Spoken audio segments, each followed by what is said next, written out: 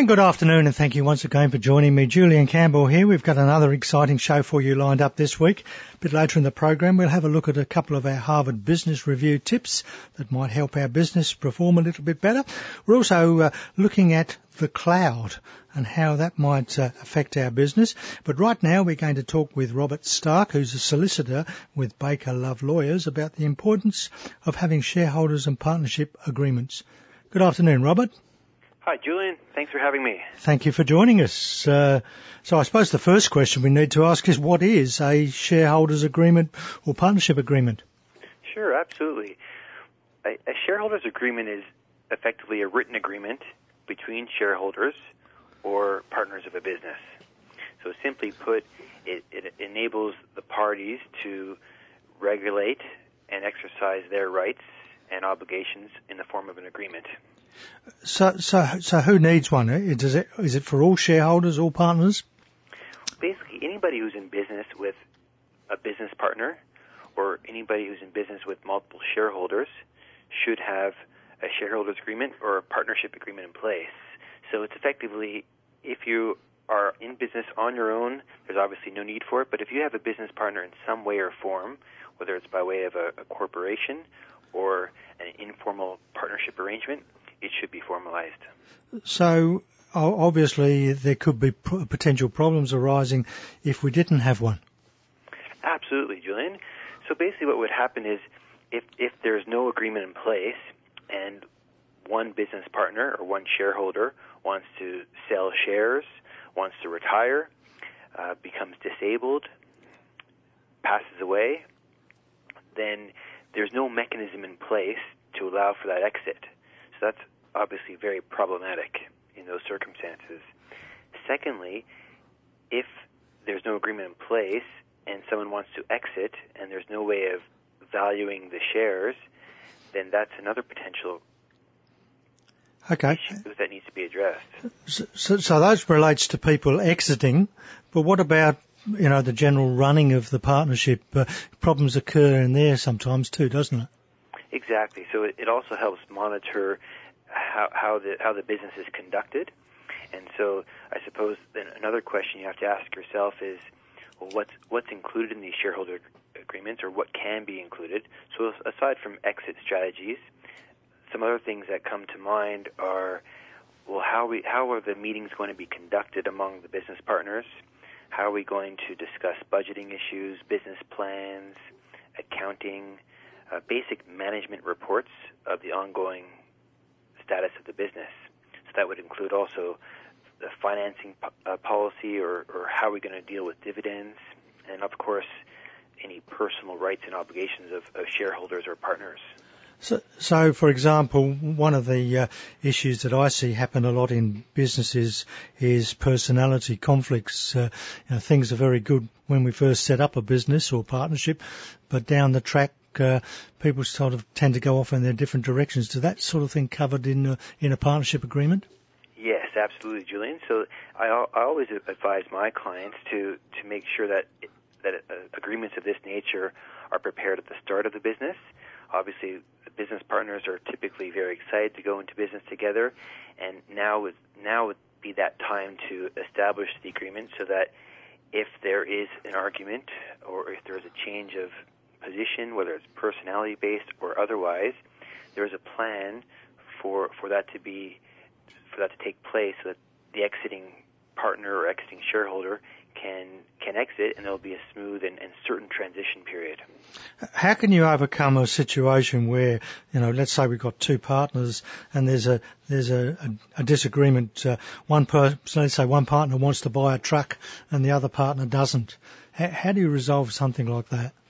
Again, that would also be captured in this agreement. So there'd be what's called a dispute resolution clause in there. Okay. And so if there's a dispute among the parties involved, there's mechanisms in place that help deal with it. So it might be a case where you appoint an independent third party, perhaps the company's accountant, to help make those decisions and add clarity.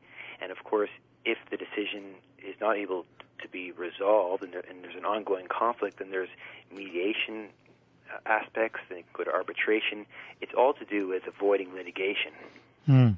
And I suppose the same thing happens in an exit situation where, okay, we decide to dissolve the partnership, and we've got assets there. We might have a business name or a website or something like that, or a database.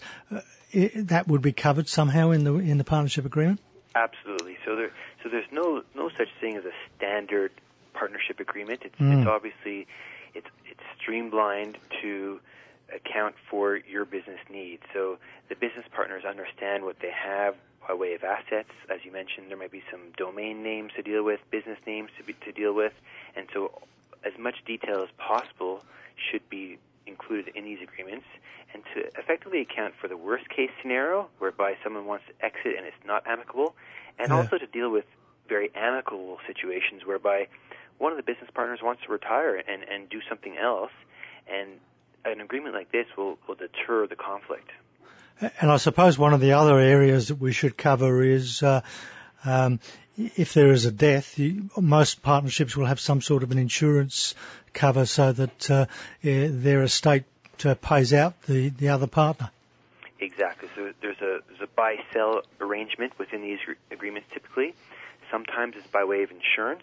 Sometimes it's by way of money savings within the company. So as you just mentioned, if it's insurance, we'd have to make sure that the insurance premium that's taken out is enough to pay out the people who are benefiting from that estate. So if God forbid a business partner does pass away, perhaps that person's partner will be paid out by way of the insurance premium, and that's something that's dealt with on a case-by-case basis. Are there any other benefits we haven't mentioned that of having a shareholder or partnership agreement?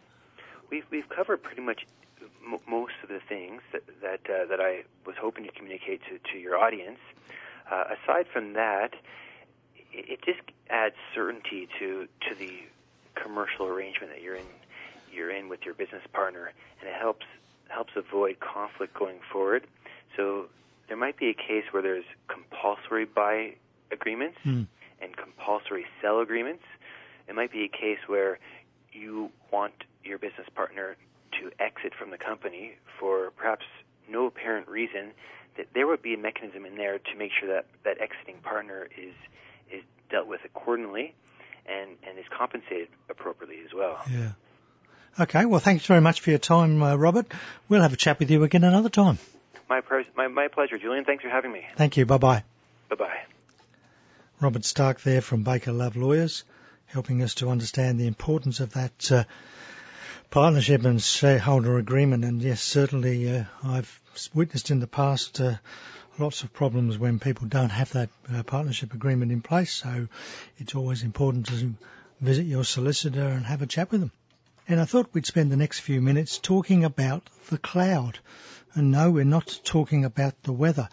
First of all, could I ask a question? What would happen if your business burnt down today? If your business burnt down today, what would happen? Would everything fall into pieces, or would you be able to move to a different location, retrieve your files and data, and keep going without too much fuss? Well, according to statistics, 50% of small businesses never reopen after a disaster, and that could be a fire, it could be a flood, or it could just be losing all your data on a hard disk. With the developments in cloud technology, it's easy for businesses to store and retrieve information from any location and device as long as they have an internet connection. But of course, then questions come up about what is this cloud computing? Some interesting statistics. 54% of people claim they've never used the cloud. 95% have used the cloud but don't know it. 51% believe that stormy weather has an effect on cloud computing. 29% think the cloud has something to do with the weather. And only 16% correctly think that the cloud is a place to store, access and share data.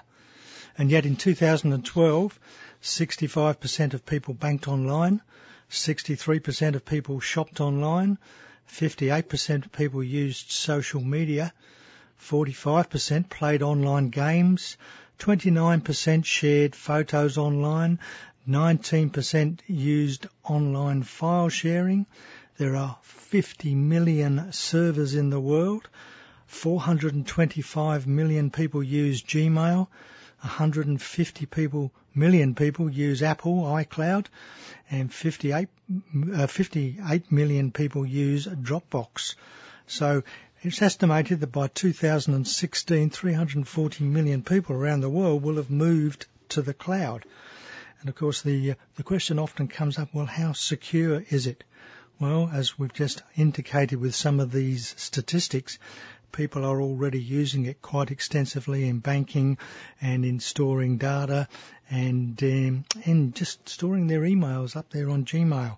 So obviously these organisations such as banks wouldn't be using cloud storage if it wasn't secure, and a lot of experimentation and research has gone into making sure that it is. The benefits for a small to medium business is that you don't have to have an IT department outsourcing your IT needs when you need to. Cloud computing has many software benefits. If you need to buy software for your business, you can purchase only the software that you need through cloud computing. And of course, these days, Microsoft 365 is cloud-based. Most of the accounting packages now are cloud-based.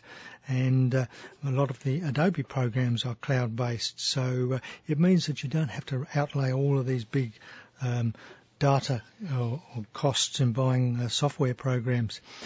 And there is abundance of cloud computing services out there. So what you've really got to ask is, do they have the product that you need?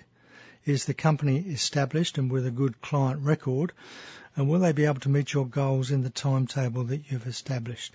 If you gather the list of providers and find that they meet your needs, then it's certainly something that's worth considering. As I say, a lot of people have moved up onto that cloud and they just don't know that they have. Let's have a look at a couple of the Harvard Business Review tips. The first one is 4 situations that a meeting can't solve. We are meetinged out. So before adding another one to everyone's calendars, see if there's a better way to accomplish your goal. You definitely should not schedule a meeting if, firstly, the subject isn't worth everyone's time. Say you discover a vendor overcharged your unit on several recent orders.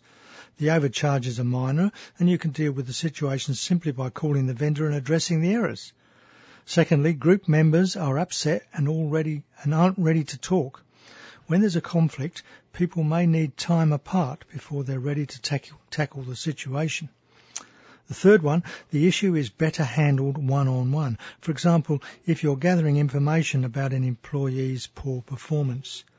And finally, you need to get a lot of individual opinions.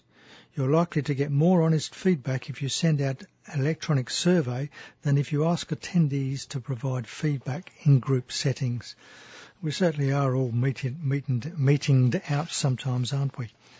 And what about this one? Encourage your team to give each other feedback. Providing feedback is how you make sure your team gets work done on time and on budget. But you shouldn't be the only one holding people accountable. Enlist team members to applaud good conduct and to speak up to fix unproductive behaviour. When everyone gives each other candid feedback, people feel more ownership. You might have to persuade some people, those who aren't used to giving feedback, who avoid bearing bad news or who fear hurting people's feelings. Have a frank discussion to find out why giving feedback is so hard for them, and then frame accountability as a continuous improvement process. So certainly feedback is a way of improving an organisation, and if everyone does it, we get much better results. Well, thank you for being with me for the last half hour. I hope you've enjoyed the program.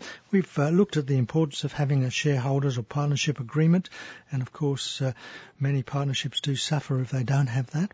And we've talked about the cloud, not the weather, but cloud computing. Next week we'll have some more business and legal news and views that may affect your business. I'd love your company again for Business, the Law and You.